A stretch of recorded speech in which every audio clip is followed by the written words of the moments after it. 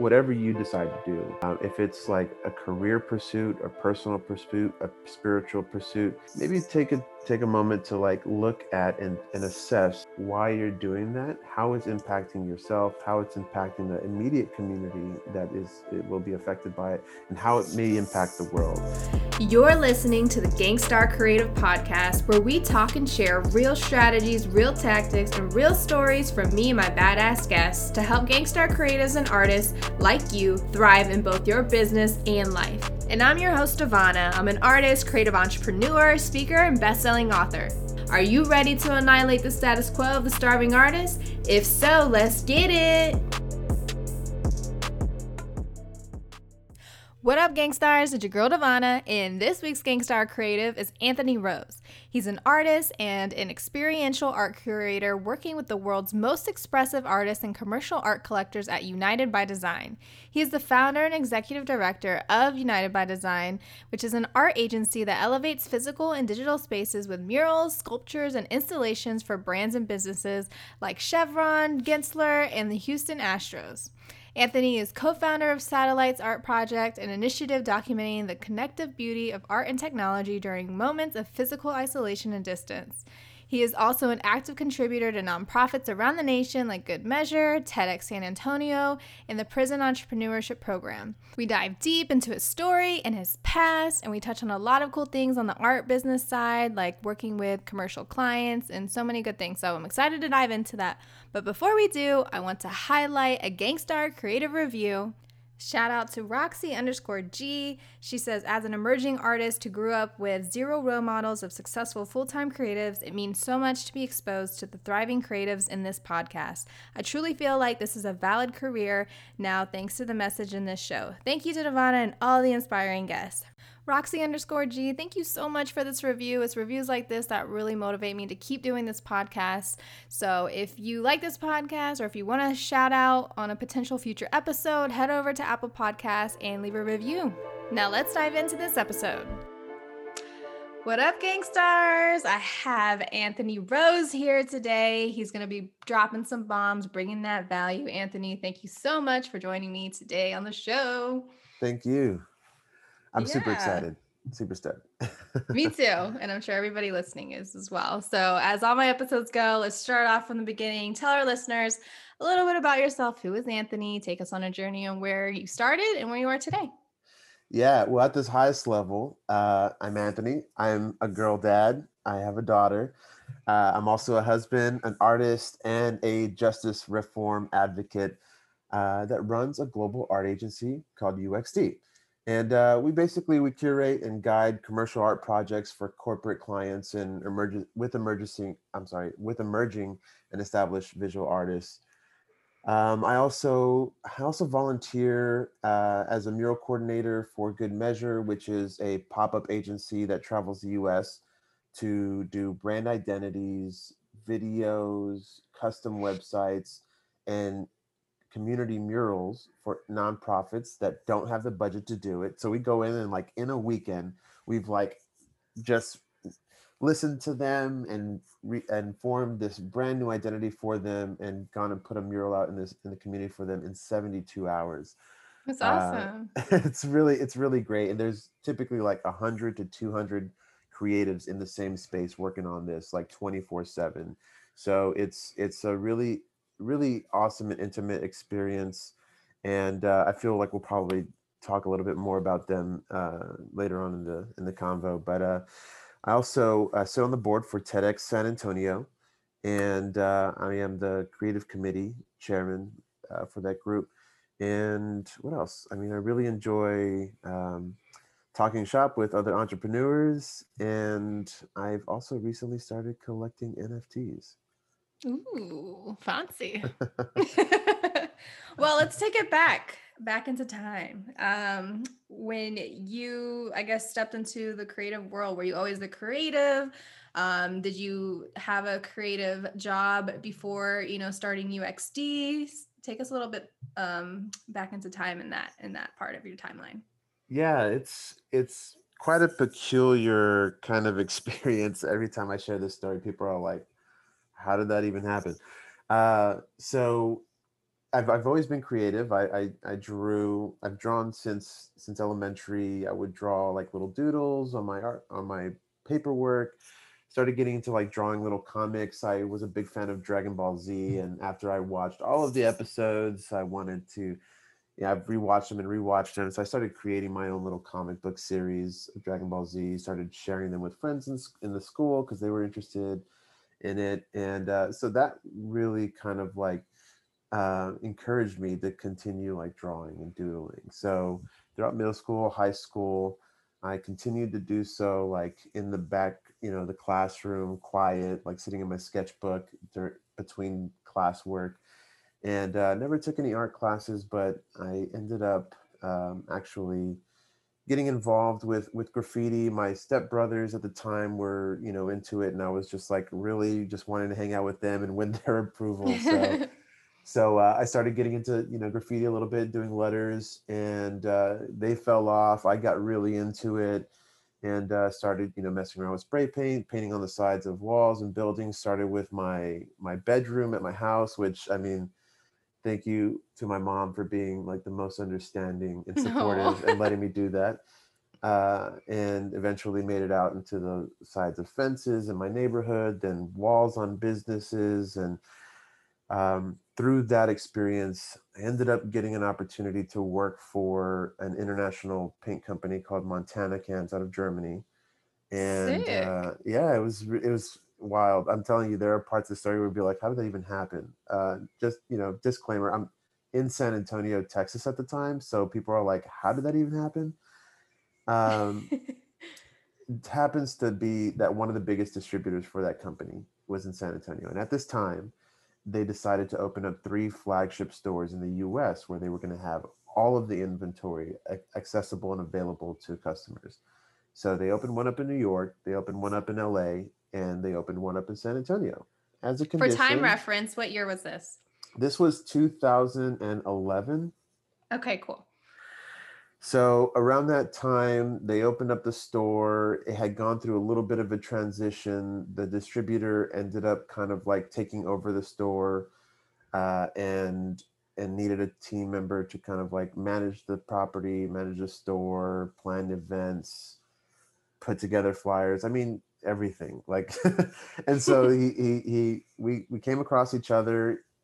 He felt like I was a good person to maybe try this out with, and so I started by managing the shop, bringing in some team members to help me run the store. Started planning some events, a monthly meet and greet with different artists, where we'd paint like 4,000 square feet of wall every month. And there was, I guess I saw a little something in me, and I was okay with with my paint skills at the time, but I really loved the product, and that's really where they saw some opportunity, and ended up sponsoring me to go fly around to places like Art Basel Miami, South by Southwest, Meeting of Styles in Chicago, Houston, I've done LA. And it was, I mean, a dream come true to me, because I was just like this young kid, like getting to paint his name everywhere and like experience the world. um That is so cool. it Wow. I'm gonna give it you a was good hand clap for that because that's like a dream for many artists, and you did it that in the beginning. it was a dream, and I just, I mean, when it happened, I felt like, I mean, I felt great about it. It felt really good. And at the time, I had a bunch of friends that were with me around the same age. They were just emerging, and so we would do these projects together. I mean, I would get sponsored, but I'd talk the company into like giving me more paint than I needed, and then we'd all just like load up into a van and like drive to some areas, and like I just bring all my friends with me and put them up on the wall and be like, let's all just paint and let's do something. And the company and the distributor were cool with it, because like I was like, look, I'll film it and I'll give you a finished video if like y'all just like let me do my thing. And they're like, yeah, cool, all right. So I did that for a while. Through that, had gotten involved into like graphic design. I took a few classes in college and really kind of like went in that direction. Started doing brand identity, logos, materials, colorways, assets, things like that for companies. I started to focus on that full time. So my artistry and my creative expression kind of like fell by the wayside for a little while. How And long were you doing the like the street art and mural stuff before you got into the graphic design path? so I started, I mean, I started picking up graphic design, taking some classes around like 2012. Uh, so I could like create flyers and business cards for the shop. And, and so that kind of was something that I did just for the shop at the time. But over the next few years, it started to get a little more prominent and a little more uh, full, like I guess part time. And that was around like 2014, 2015. Gotcha.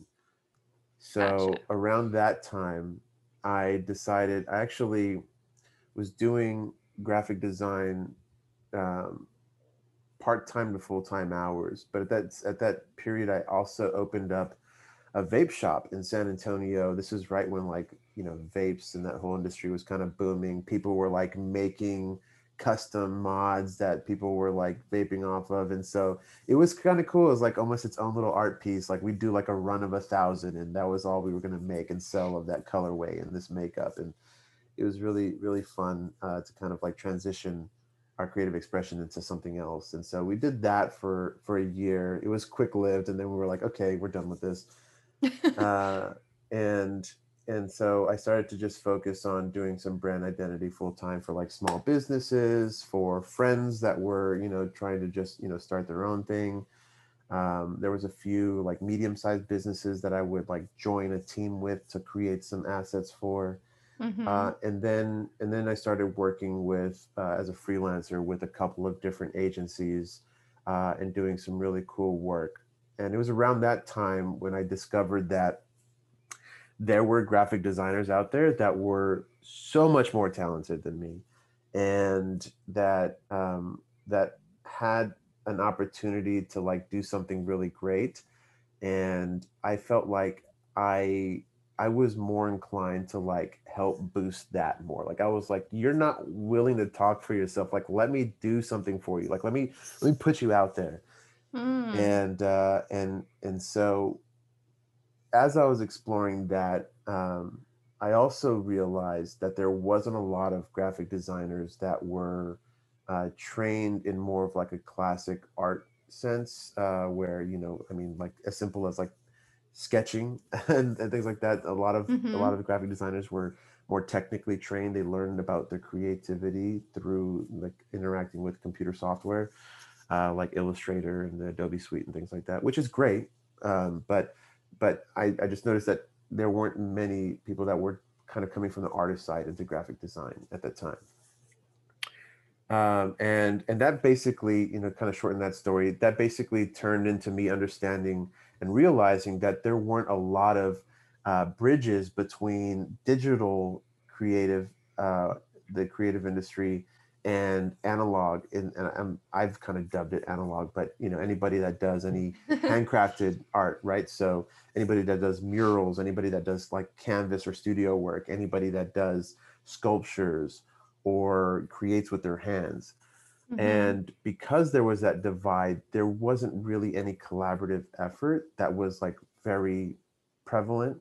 I mean, it was there, but it wasn't obvious for a lot of the agencies that I was working with, for a lot of the freelancers that I was working with. And so that is what all of those experiences are what inspired me to start United by Design. I said, you know what? I'm going to take everything I learned from the graphic industry, and I'm going to take the principles and practices that I learned there, and I'm going to plug them in with what I know about murals and what I know about this like analog art world, and I'm going to try and bring it all together. And uh, and that started back in January of 2019. Awesome. So so that has been a journey in itself, and I'm glad and I'm happy to talk more about it. But essentially, what we do is, we're thinkers and planners. When a client wants to work with, and put some kind of like artistic component into whatever project they're working on, they may consider calling us and saying, "Hey, we have this idea. What should we do?" And we'll go in, we'll hear them out, and we'll put together a plan and a strategy to like make something happen. And we also do all the project management and project execution. We also do like media components and things like that to kind of like add value to the projects that we do. And our goal at the end of the day is just to make art projects more delightful and more valuable for everybody involved: the person viewing it, the client buying it, and the artist making it. And if we can do that, then we're like on, we're facing north and we're headed in the right direction. Mm. You know what I love about your story too is like you kind of got to have the best of both worlds. Because even for me, my background was in graphic design, and I was just like, only focused in the digital aspect. I didn't have like the traditional training, of like the fine art side of it, and that was just really because like I was just like, I don't do that. Like I only do graphic design. I only do digital art, and so I think it's cool and fascinating that you kind of came from like more of the traditional sense of like you were doing street art and painting murals and things, and then you decided to learn more of the graphic design, and you kind of got to learn the graphic design industry and the agency industry and kind of basically marry those two together. And you got to have such an amazing experience, early on as a muralist, having the opportunity with Montana that most people don't get to have. And then also having the experience, obviously, in the agency design world, which is a whole world in itself. And I think that's really cool that you've gotten to kind of merge those, perspectives together to create the business that you have now. Well, I appreciate that. And you know what? I mean, really that whole story and what you just said, I mean, I was just a curious and indecisive kid. And that's why that even like led to any of that happening. But I do consider myself extremely like lucky to have had those experiences, especially, coming from where I come from. I mean, my family wasn't, completely impoverished, but I mean, we did struggle a lot. My mom, worked her butt off to just make things happen. And so she wanted me to be able to do things that I cared about and wanted to do. So when it came to like drumline and buying expensive drumsticks and equipment, I mean, she found a way to do it, and she gave me the space to like explore that. And and it's just something that I now know isn't like completely common in the type of like neighborhood and culture that I grew up in. And so I'm thankful for that. Um, and what I hope to do is maybe through kind of like living out, the things that I've learned, maybe open up an opportunity to like give those little like insights to the next generation of artists coming up, or people that are in my neighborhood that really didn't think that art, being an artist was something that you could actually live off of and be happy doing.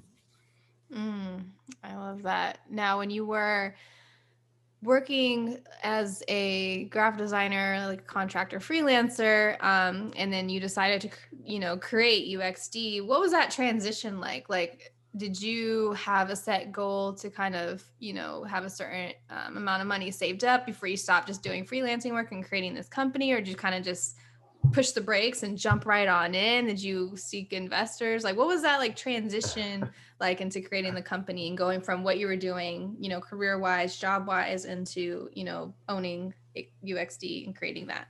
Well, let me preface what I'm going to say with like my advisors and mentors have told me that I've chosen the most ridiculous way to like pursue what I'm doing. It was all very spur of the moment. Like when I was so passionate about what I had learned that when I experienced it, like the switch flipped and it was like all engines go. So I went from kind of working in this freelance role to starting the business within a month. And so just to kind of like paint the picture here for you, in November 2018, I got married and we went on a week-long honeymoon. And when I came back from that honeymoon, I told all of my clients that I was finishing the work that I was doing for them and I was not taking any other work from them. And I formed the business like legally. Like I went and like filed the LLC. I got my EIN, and which is all like the federal like paperwork that you have to get done to be like considered an actual entity. And I just said, this is all that I'm doing. Like, I'm saying no to every graphic design project that comes up, and I'm saying yes to like almost every mural project that comes up. Um, and I just said, if I'm going to like sink or float, I'm gonna know for real. Like, I'm gonna either be like super broke, or I'm gonna make it by and like hopefully just like gain momentum. And so that's what I've I've been in that like moment for the last 3 years. Mm, that's so awesome. Way to go for just kind of jumping in and jumping ship. I have a similar story, just kind of going in to the business that me and my husband have, where it was just like we only had $8,000 in our bank account for two people in Southern California, but we just knew that this was it, and it worked out. It's not for everybody, but I think it's cool just to hear people's story on like how they transition, because for a lot of my listeners and just people who want to pursue a creative passion, a lot of them have the part-time job or the full-time job, or maybe they're freelancers too, but they want to take a different route. And it's always that transition of like when and how, and what's the right way to do it, and do I need to have certain things in order. So I love just kind of tapping into that backside, and just hearing that you jumped in right away and kind of turned that switch and was just like, hey, I'm back from vacation, I'm gonna finish your project, and then I'm out. Basically, in the nicest way possible, I'm sure, but I'm just Yeah. saying, like, that's awesome. Way to go. Yeah, I feel like maybe I should also mention that around this 2018 timeline, there were also some really major like life changes, life experiences that changed everything that happened. And so, I mean, I'll just quickly like touch on this. We can go into it if you want to a little bit, but basically, like I had to like, I mean, it was a hard reset. I ended up having to like draw back a little bit. I had to like figure out a way to make things work again. At that time, I didn't have an opportunity to do any freelance work, so I was like literally like $8 an hour flipping some burgers at a burger house like down the street, just because like we needed to make it happen, needed to pay the bills and make it work. Mm-hmm. And then from there, like started doing some more graphic design work for like a local paintball park. Ended up doing a lot of projects with them, and like actually helping them. I got an opportunity to exercise like strategy and in coordinating like business models and business plans with them, by like forming corporate business models and things like that for the as a way to like create more opportunity and bring more people into their business. So for about a year in that beginning of 2018, that's really what I was doing. I was having an opportunity to like do everything needed for a business for this business, and that really kind of like prepped me. And because I was working for $8 an hour before that I was in a mindset where I was like, I'm not losing out. Like I can do this. Like I can jump in and sink or swim. Like if all I have to do is make $8 an hour, like I'll figure out how to do that with murals. So yeah, I say that I want to mention that because I know there are people that I interact with daily that ask me this and that are facing the same things. Like they're facing, either coming out of some like life-changing moment, Yeah. out of facing adversity, they're just kind of making it over that hump or speed bump, and they want to know what's next. And some of us don't feel comfortable like jumping from like one adversity to the next. But there is a difference from being forced into that kind of unknown moment and intentionally entering it. So so there's that. Now, when you founded UXD, was it just you solo? Did you have founding partners? Did you already have like a team on hand to help you with the murals, or was it just you? So it was just me when I originally formed the business. I was doing everything from like marketing to pitching to sales. I was painting some of the murals, like most of them, and and I was doing everything. I was wearing all the hats. So it wasn't until 2020, 2021 that we started to really kind of like grow and have opportunities to bring on other artists, other media professionals like videographers and photographers, and like other like curators in other areas of the nation. So this is all, you know, it's still all very new, uh, but it's something that we feel like we're just like actively like really driving. Yeah. So you were able to thrive during COVID and the pandemic, it seems like. Yeah, you know, in a sense, we were given an opportunity like most people where we had to like sit in a confined space and try and figure out what was next. And it was the things that we learned at that time and the conversations we were having with existing clients, with clients that were like canceling, with artists that were worried about what their next, you know, project was going to be. And we took all of those things and we formed like new systems and new protocol to do what we do today. And it's really paid off. I mean, it's really paid off. We have some really great clients that we're working with right now. That's awesome. And it's so cool hearing like different stories of people like that have actually been able to, thrive during a time or been able to, pivot in certain ways or add more streams of income or revenue to their businesses. So I'm happy that that was able to work out for you. So when it comes to your clients and projects, how do you actually get your clients and customers and projects booked? And is it different now than when you first started out? Yeah, so you know, for us, I really think that it really comes down to relationships. Like we rely on existing relationships and warm connections to like build our business network and develop those connections. So we've done marketing before. We've done cold calls and email, and like it works to get in front of people, but you know, it's obvious when a connection is low quality. And so it's like, you know, you're out on the street and you meet a stranger that you feel skeptical about, you're not sure why, but in this sense it's because like you know what they're coming to you for, and that's like, hey, pay me to do this thing for you. And so the first impression is everything, and the atmosphere sets the tone. And when you enter a relationship with like, hey, I'm here for business, you know, a lot of the times it's not the kind of quality relationship that is really impactful to the industry that we're in. You know what I mean? Like, Mm-hmm.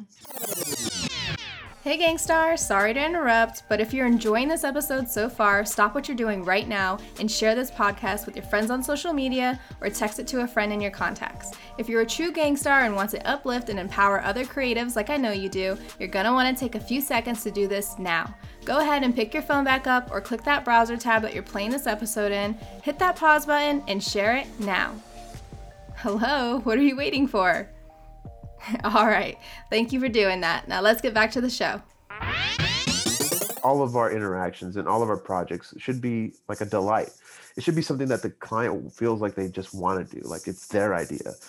So it really comes down to the relationships. We have been lucky to like have gotten some like really nice introductions back in 2019, and over like the following year, we were just nurturing those relationships, and they had given us some opportunities to work on some small projects, and eventually they brought us to some larger projects until, you know, okay, like we're ready to introduce you to our like our staple clients and our, you know, our cream of the crop. Like we feel confident that you could do this thing for them now. So it takes some time, and there's a lot of like patience involved, but hey, like they say, you know, patience is a virtue, and it could really help out when building your business, to create like really authentic relationships. Not authentic in the sense of like how the, you know, the brand, you know, how it's used in like branding right now, like we want to play authentic, no, like for real authentic.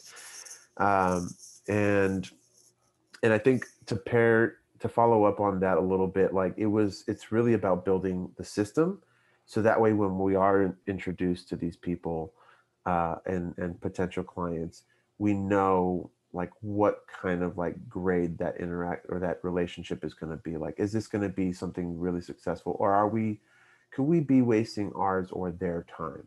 And should we Mm-hmm. look at that? Let's look at that early on so we can know, like, so we can say no and kind of like move on from like things that aren't going to be fruitful to like doing things that are going to be impactful. Like, let's look for really solid relationships. Let's look for opportunities where we can really make an impact and do something that the client really loves. And let's work with artists who really want to have, some more freedom in the type of projects that they get to choose. Because with us, one of the main points with our relationships with artists is, as an artist myself, I don't want to be like stifled or stopped from doing anything. And so we don't like require our artists to have any like exclusive agreements with us, right? Like, you can do whatever you want to do, live your life, go paint the projects that you want. We're just simply looking to like work with you. Let's establish a relationship, and then we're going to come to you with projects that our clients are approaching us about. And if you vibe with that, if you like the numbers, if you like the timeline, if you think that this is a good project for you, let's explore it. Let's do it. And if it doesn't, then let's keep looking. So it's really important for us that we just nurture the relationships that we have with our clients and with our artists. And if we're doing a good job at that, I mean, then we're still like headed north on our mission. Yeah. So for the clients that you're like, okay, you go through your list and you say yes to, what is that system or that sequence of nurturing that relationship? What ways do you nurture that relationship? For anybody listening that's like, has no idea or has any experience, with creating relationships in that way where it leads to a sale at the end of the day and a great working relationship. What does that look like for you guys? Yeah, I mean, there are a few things that we're doing, but we're also always learning, right? I mean, it's like, personal relationships that we have. Like, we're always learning how to like be better, or why it's getting worse. Like, we know that, it's like my relationship with my wife. Like, we're always working towards something, and we can tell when the other is not being that like that. Um, Giving great input, or really trying. So it's similar here. It's about like really listening to the way the client is reacting to the relationships and learning what works and what doesn't. And we have, a pretty narrow list of clients that we work with. Like, we have like the personas that we work with. We have a certain industries, a certain like titles, and like the people that we typically work with. And talking to each of them is just slightly different. But I mean, in a general sense, the type of tools that we use are just any type or any form of communication. We keep a constant line with them. So, every time, something big has happened, like in their industry, or anytime they've changed like a position in their job, or anytime they've made a small win, like, we're talking to them, we're interacting with them either on social media, or through email, or a phone call. I mean, we have a couple of artists that we work with on a regular basis, that have been, impacted by some of the major events that have happened recently. And we're just calling out, and I mean, we're we're business partners in a sense, but we care about each other. I mean, a lot of companies will say we're family. I mean, I listen, family that goes into business with each other isn't always a good thing, right? So we don't call our partners and our customers family. Like, they're partners and customers, but we treat them with respect. And when we care about their well-being and wellness, and they care about ours, and it's nice to be able to do that. Now, aside from just keeping in contact regularly, like, we tell them about projects that we're working on. If there's something relevant that we're doing, we'll send them like a little, we have an email campaign that we'll put together, like, hey, this is what we did this week, like, check it out. And hopefully, that inspires them a little bit. And there's just we're doing as much as we can to give little ideas and little touch points with our clients. And there's so many ways to do that. We do it through email, social media, again, sometimes just calling them. Um, but it all comes down to like really like listening and staying like in the moment and prepared to like reach out with your client.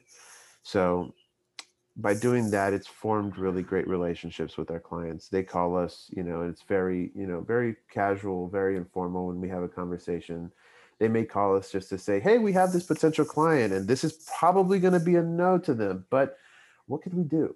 And Right. we just have fun exploring those. And if it pays off, then hey, it's great. But at the end of the day, we do limit the interactions with potential clients that will not eventually turn into anything. But there are hits and misses with the clients that we do regularly work with, and it doesn't come down to like, are we capable or not, or are they do they have the money for it or not, but it really comes down to, is this the right fit or not. And so Gotcha. Now you brought up there's specific industries and titles that you go out for. Do you mind elaborating or sharing on what those titles or industries that you like to work with are? yeah, so at the highest level, and you'll see even on our website, we do projects for brands, businesses, and property owners. Like that's the highest level. Mm-hmm. But in terms of like more like specific, I mean, our brands are, like, I mean, retail, leisure, hospitality. So like hotels, uh, um, um, sports franchises. We do stuff for, for Fortune 500, Fortune 100 companies, in terms of like businesses. I mean, we do stuff for mom and pop shops. Like we do stuff for local restaurants. We do stuff for local businesses. And then we have like property owners. So um, condos, apartment complexes, um, commercial office spaces, high-rise buildings. We do engagements with those industries, and that's really, it in now naming all of those, like it seems like a large list, but they all have something like similar in relation. And what that is they deal with a physical property or physical space, and they do some kind of marketing that deals with an audience, and that audience typically likes to see some kind of artistic expression. They may be, appreciator, they may be an art collector, but anytime they see some kind of artwork, they're a fan. And I mean, that's most of us, right? All of Mm-hmm. us have graphic tees. All of us have, a carpet with a pattern on it, or you know certain color lights in our car. I mean, everybody has a little creative expression, um, but we're kind of building systems around what kind of projects fit those types of expressions. Gotcha. So what does the process look like when you are working with like your commercial clients? Three main parts: discovery, plan and design, and execution. So, I mean, during our discovery phase, that's literally just to kind of like listen to what the client wants and learning about what's going to make an impact on their project. And again, if it's the right fit. And then we move into planning. We start concept development. We figure out all of our supplies, schedules, considerations, and then we just execute it. We get the work done.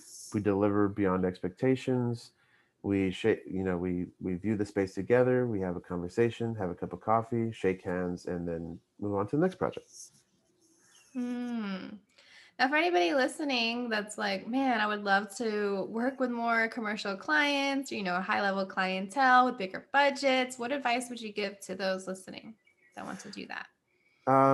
That's a really good question. I mean, I can identify that with that greatly, because I wasn't involved with corporate America before, I got involved with this business. Now I did freelance, graphic design, but I wasn't the creative director. I wasn't the sales director. I wasn't that person actually interacting with the corporate clients.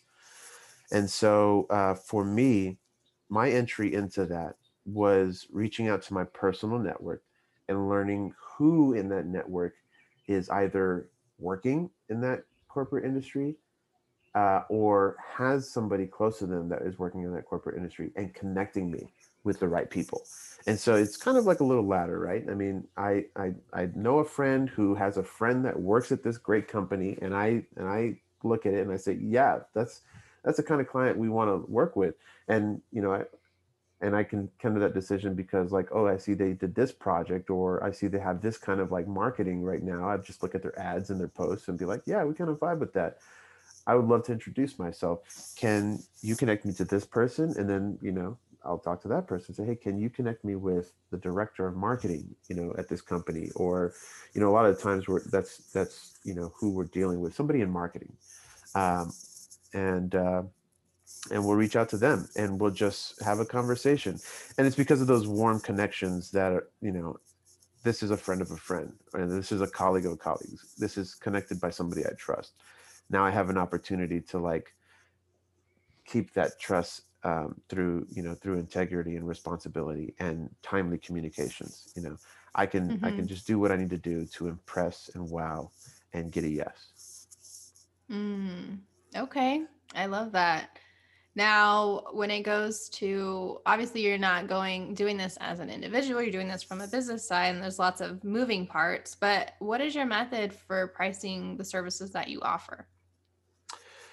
Well, that's on a project by project basis, really. And I mean, the types of services that we do, I mean, it's all centered around like handcrafted artistry, but um, it really depends on the project itself. But if somebody was trying to figure out what their system could be, when talking to a client about a project, it really starts with finding the value first. Like, what do we need to make things happen, stay like moving and be happy and like pay the bills and feed ourselves?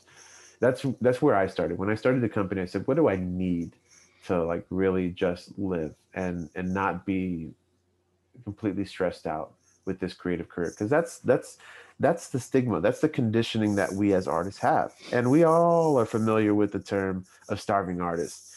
We all think that it's a rite of passage, and it's not. That shit sucks. Like, nobody wants to do that. And so the way around that is really kind of like assessing what you need to like live happily, and just mash the gas and go after that. So for me, I found out what that number was, and I decided, okay, how do I want to like charge this to my client? Like, how do I make this so they're not nitpicking and trying to pick apart my services to where they're stripping it down to the bare minimum, because I need to do all of these things to provide a quality product. So it became about creating a price that's based off of value and not off of time. And the way I was able to do that is, first, just in the terms of like what I would show the client, is they see one number. This is the number it's going to cost to make this project happen. And if they ask questions about what goes into that, then I'll happily tell them what my steps are. But those processes are non-negotiable. So they can't take anything out. If this is what you're looking for, this is what I'm going to provide, and this is what I need to do to make that happen. And then go after that. Now, internally, if you want to figure out what that is, like, you could price off of like if you're doing murals, a per square footage cost, and the industry standard is like somewhere between like $15 and $25 for most individual artists doing freelance work. And that's a decent like place to be. When you start talking about adding on things like media, like video, photography, AR, VR, obviously the price is going to go up. And an artist could go after that if they have the right partners in place to do it. But at the very basis, it's, again, if you're an individual artist trying to do some work, it's about figuring out what you want to be happy and then going after that. I mentioned the per square footage cost, and then there is like a day rate. These are just different systems that people have used before. I've used them. Most artists will use one of these two. The second is the day rate, which, could vary. Some people are happy with, $250 a day. Some people are happy with $1,500 a day. I mean, it's wild. It's out there. I mean, I know artists that charge both. And I know some artists that won't go below like $4,000 a day. And I mean, like, I'm like, wow, like, awesome. Congratulations. Hand clap for you. That's amazing. But they have done a lot of work, and they have a lot of systems in place to like demand that charge, right? They also have a demand of people who want their work. Mm-hmm. So those are the two systems that can be used. Now we use that to like enter the conversation, but it's not the final say. So there's a lot of work because again, we do a lot of planning, we do a lot of like media components, we do a lot of additional like elements to the project. So our prices change a little bit based off of those things. Gotcha. So when you're looking for artists, do you have like artists in house? Are they all like contractors? How do you find the artists? And if anybody's listening that would like to work for companies like yours, because I know there's other companies that kind of do similar things, like Hmm. how does one do that? Yeah, so we have an artist network. We have a network of artists that we work with on a regular basis. It's growing, and the way we establish that network is we either are we're avidly like looking for artists to partner with, but we also have a network sign up form on our website. For any artist that's interested in joining the artist network, they could go to our website. On the bottom of the page on the footer to the right says join our artist network. You can click that, fill out a really simple form, and then we're going to reach out to you, and we're going to like talk to you and get to know you. And by the end of the conversation, you'll know and we'll know if it's a great fit, and we should really move forward with partnering together on some projects. um, and other than that, like we'll reach out to people that we just really want to work with. um, so that's how our artist network is built. You know, it started with a bunch of friends that I painted with in the past, and it's grown since then. That's awesome. That's really cool. Now, what do you look for when you're hiring an artist? So like anybody that's listening that's like maybe starting out and like maybe they're not like, at the level they want to be, but they want to keep working towards something, want to be able to be in a position to, have a network with companies like yourself. What does one, have to do or work on and would to, be at the forefront or like get your attention?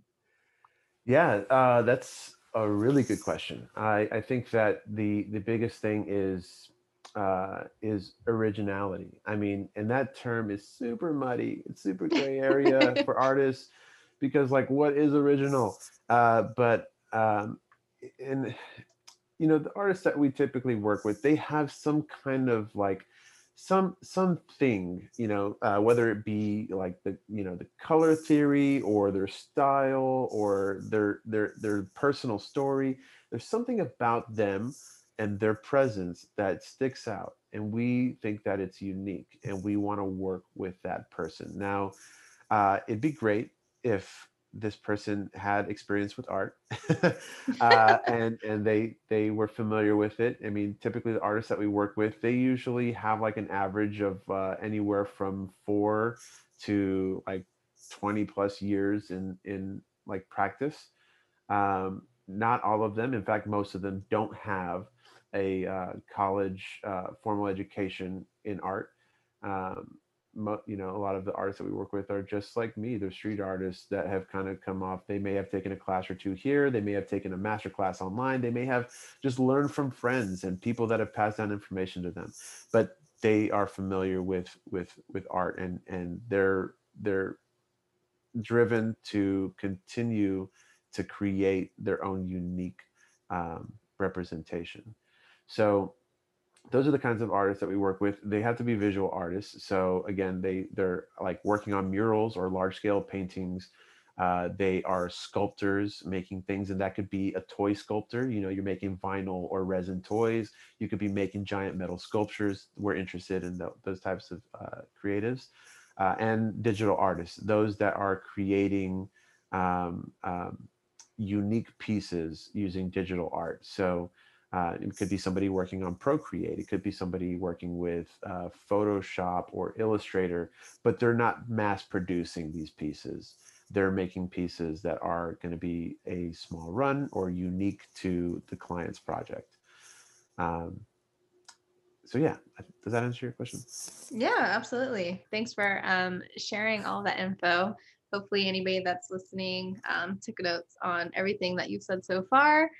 And just to kind of take a little bit of a left turn from, UXD and the business, you do stuff for TEDx San Antonio, and you do a lot of, you're part of the prison entrepreneurship program I saw, and like you Yeah. do a lot of cool things on the side. So tell us more a little bit about that side of your life, because I'd love to dive more into that. Yeah. So at let's talk about TEDx San Antonio. I'm the creative committee co-chair for that organization. What we do is we plan, one big annual event, and then there are several smaller events that happen throughout the year.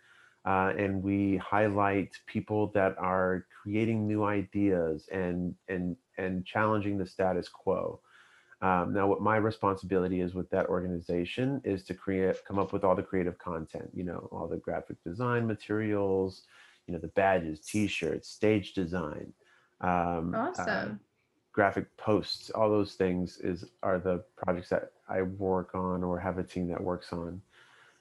So it's pretty cut and dry with that organization. I do that for them. I get to meet some really great people from all around the world through that organization.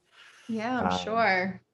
and so it's been a great opportunity to work with them, and I love the team that we're working on. Mauricio Tafoya is the guy who is my co-chair. We're teammates, we're tag team like WWF for the creative committee. And so he comes from an architecture background, super talented dude. I mean, he just left Gensler, which is the largest architecture firm in the world, to start his own studio, uh, Leon Studio, which you can find online at Leon .studio. You should check out his work if you're into Scandinavian design and kind of like the Mexican textiles and heritage. You would love this guy's stuff.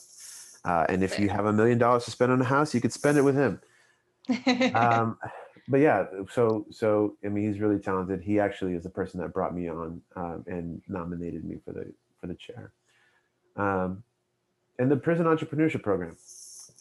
That is a really, really important organization that I volunteer with right now. And so that organization, they help, uh, they create programs for incarcerated people to develop sound business ideas, form business plans, and pitch their ideas in a Shark Tank style manner to real executives and real investors that take time to go into those prisons and help them develop all of those ideas, and they Amazing. come up with those plans. Now, for a couple of years, I was responsible for managing the graphic design team that helped put together identities for every business that was pitched by an incarcerated individual. And so they would come up with a business idea. We'd help them come up with an identity, and we'd give them a look at a real presence for their business. And it made such a big impact. Like it gave them an opportunity to see like, hey, this is real. Like, I mean, I could have like a logo that is as cool as like Pepsi or Nike or something like that. Like, this is real. I could do this. And it gives so much like encouragement to not only them, but anybody who's starting a business. That's like a critical moment when you get your identity. You're like, yes, or Yeah. hopefully it's not like like we got to do it again, but it happens, right? Um, so I did that for a couple of years. I helped kind of like form some systems and some programs for that. But that all happened while I was incarcerated myself. And so there's the bombshell. Boom. I I was incarcerated for 2.5 years for an alcohol related charge. Me and some friends Dang. decided to go out one night in Dallas and have a good time before we went out to Florida. And I was driving, and I lost control of the car. I struck a tree, and my passenger died at the scene. My Oh passenger in the back man. seat was critically injured and um, was facing suffrage of brain damage. Luckily, he came out of coma and has since recovered, and so I'm thankful for that. But I had to face justice to answer for the crime that I had committed. And Mm-hmm. that's, that happened back in 2013. I ended up going through about 2 years of back and forth with the courts before actually being sentenced to prison in Texas. So that's what happened there. While I was there in prison, I came across an opportunity to join the prison entrepreneurship program. There's about 1,000 applicants every year. There's 100,000 people in Texas prisons every year, just FYI. 1,000 applicants for this program. About 150 make it in every 6 months. Oh, I, wow. I made it in. I finished the program and became a peer educator, where I started the graphic design program and started actually teaching other small classes like fitness and wellness and things like that uh, to my fellow incarcerated men.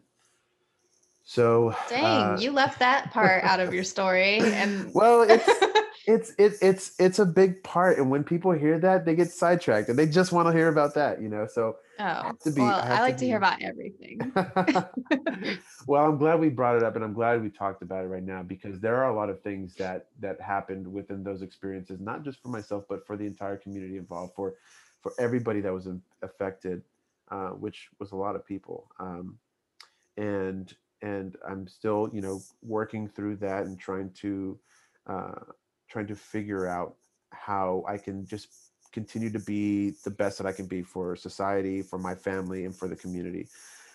Because if I'm not pursuing that, I don't think I'm doing any kind of honor uh, for for for um, for the deceased. So Yeah, wow. Well, thanks for, being vulnerable and honest and sharing that side of your story. That's obviously by choice, but I do think there's something powerful, adding that into there because it kind of fills in like the middle of your timeline, and the life that you lived and this journey that you've had since, you were working from Montana to, going to jail and having such a traumatic life event happen to then, going into graphic design, working for yourself and then creating a yeah, business. Like, wow, what an amazing story. Like, I'm telling you, I preface this. It was a stumble. Like it was like people are like, how? But this all happened in 10 years. It's insane a to lot think can about happen this. in 10 years, Oh yeah, a lot can happen oh yeah. in 1 year. But congrats on, getting to where you are now, and you have, you're married, you have a kid, you're making an impact, you're doing right, hopefully, for those families, that you kind of did that wrong. You're part of, the TEDx conference, which is also a huge, an amazing company that, helps and inspires and empowers people. And so I think it's really cool just to hear your journey. And I think it just shows anybody who's listening who may have a similar path or has had a lot of hiccups, that feel like that's something that can hold them back or is holding them back, and they don't know how to get out of that there is, hope in, taking control of your life and, doing good in the world, and for those around you, but also, being your own boss and creating the life you want and creating the business that you want to do that. That's right. That's right. And that's so true. I love how you just really brought all that together in that statement. I mean, it's absolutely true. And it's what I hope to achieve. I recently did some work for some of my fellow alumni from the Prison Entrepreneurship Program who are doing this truck driving education system out in California. Really cool group. I was doing some branding for them, and they have this phrase, and the phrase is, "We're better than our worst days." And I feel like that wraps up entirely like what we were just talking about and what you just said. Like, sometimes we make wrong decisions, and sometimes we do things that we're not really happy about, but it doesn't mean that it's going to uh, be the factor and the drive for the rest of our life. Like, we have the opportunity to make the decisions to do different or do better. Yeah. I mean, and do with what, do something with your life. And you've had many different chances and opportunities, throughout your journey. And then to be able to have that decision to, people either go, the bad way and go downhill from there, or you can go uphill and just do the best you can and be your best self every day. And it's Yes. nice to see that, you've chosen more of an upward hill than the downward hill. I'm sure Yeah, there's down days, of course. for sure. For sure. But it's definitely inspiring. And if you don't already speak on stages and share your story or have ever thought about writing your book, I'm going to plant that seed and say that you should. Thanks. I've heard it a few times. I'm waiting for the right moment to do it. And I'm not just putting that off. I'm seriously waiting for the right moment. But thank you for saying that. I think that, and I hope that there are some opportunities to continue to share story, because I again, I just want to do my best to like honor and help the growth of myself and the community. So Yeah, for sure. Now taking it back to your business, I forgot to ask this question, but I always like kind of diving into this. What would you say is like your the biggest mistake that you made in starting your business? And this can be either be with, UXD, or even when you were doing your own, personal freelance business. What would you say is the biggest mistake that you made, and how did you grow from it? the biggest mistake that I've made has got to be it's got to be how do I say this? It's me. It's the way that I'm 6'2", almost 300 pounds. So I'm a big guy, very intimidating to some people, and because of that, I try and like counterbalance it with being like soft spoken and like kind of passive at times, and like I'm just here, like I'm not gonna hurt or do anything bad. And so that's some because I was so well practiced at that made it into like my business like dealings and my business relationships. And it hurts me at times, because sometimes I can be too flowery, too with my language. I can be like too giving. I could try and do too much, and I don't know how else to explain it better, but that's just me. Sometimes I'm like trying too hard to do Mm, exactly what the other person wants. And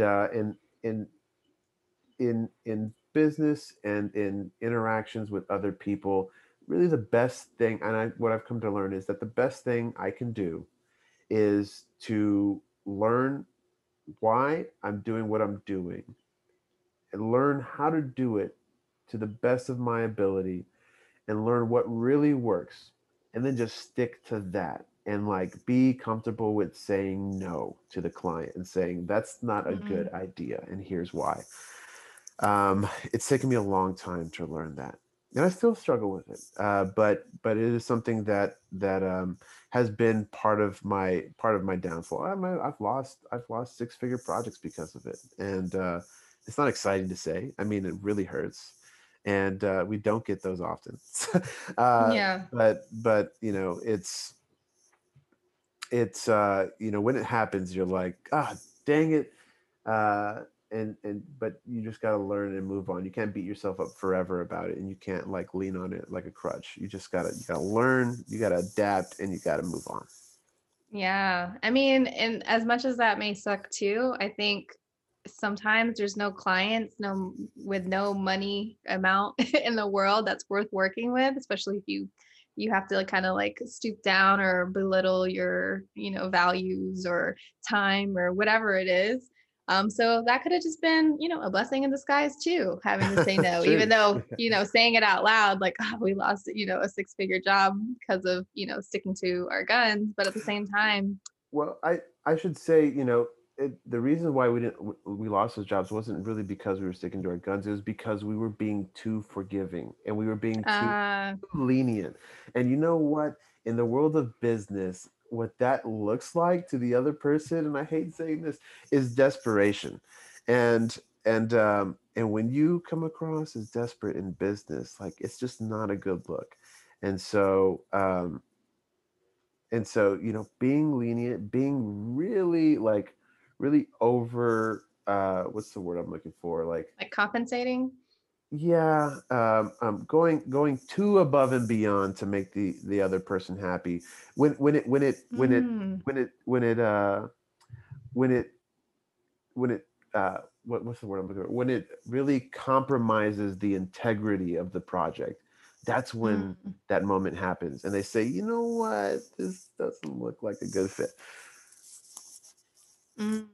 So it was in that moment that they, or was like, what was it that made them say, like, all right, we don't want to work with you anymore? Yeah, so the deal in this specific project was that they wanted a specific status of artist. We pitched a project for that status of artist, and it was a big number. And they came back and they were like, "Well, you know, we don't know." And they themselves were undecided, and they were exploring themselves. But we took it upon ourselves to like respond to that with, "Well, we can do this, we can do that." And this was early on in their career. This is when, like, truth be told, we were desperate. You know, we were trying to Mm-hmm. generate business. We were trying to go out there and do something.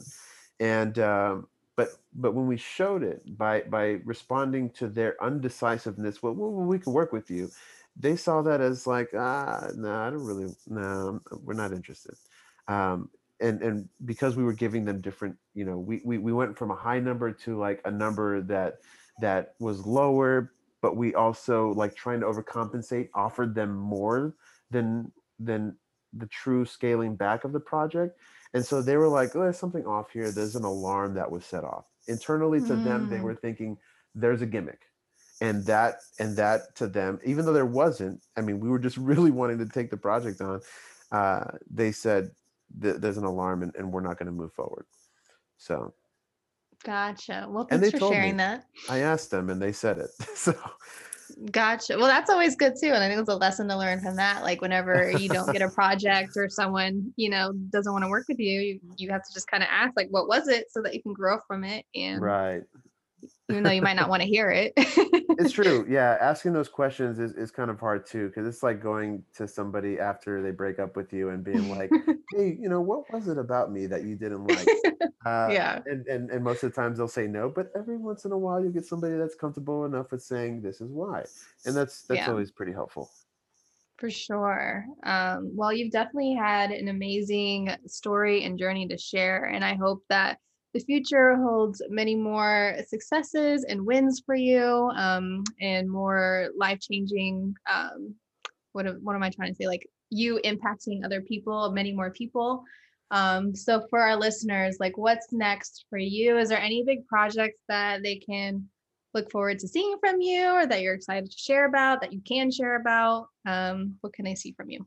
You know what? I wish I could talk about some of the things that we had going on, but I can't.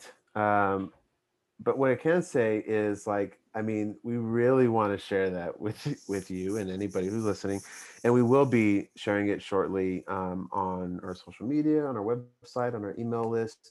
We've got some really cool things. We've got some really cool things in the works, and we're really excited about them. And it goes beyond just like the client work that we're doing, but like making an impact in the community.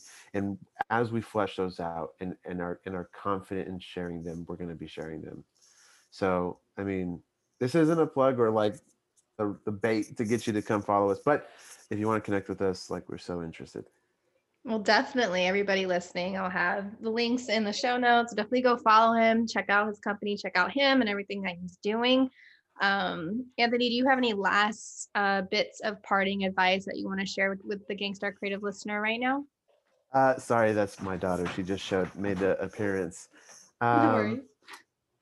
let's see. So, yeah, I mean, at the very essence, I like kind of leaving the conversation with what we hope to do in our mission, and that is that we are always looking to do. I'm sorry, I was a little distracted by my daughter. She was like, No "Come play worries. with me. I'll be there in a second. I promise." We are driven to make art projects happen that are more accessible. So what that means is, like, sometimes, these art projects can get complex, and so clients don't want to do them, or they opt for like the easiest path. And some artists, they deal with things that they don't really like to deal with, and so sometimes projects fall off just because there is a component that one or the other didn't really like. And so what we've tasked ourselves with is to create the easiest transition and guidance through those projects. So hopefully by doing that, we've been able to make more projects happen, period.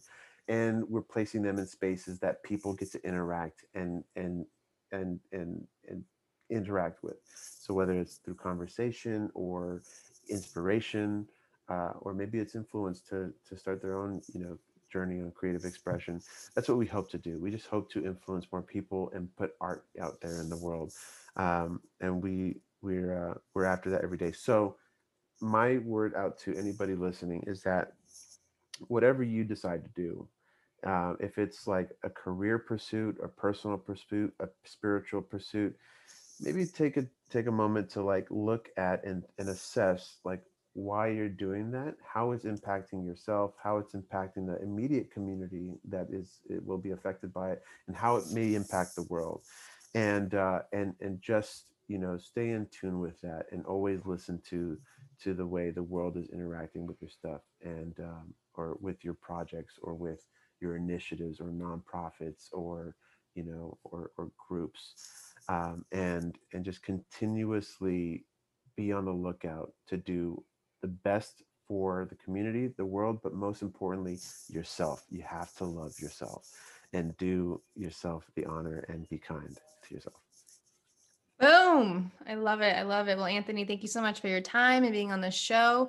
Again, everybody go follow him, check out his socials and his website and all the good things. And till next time. Yeah, excited. I mean, I hope there is a next time, for real. I really had a great time talking with you today.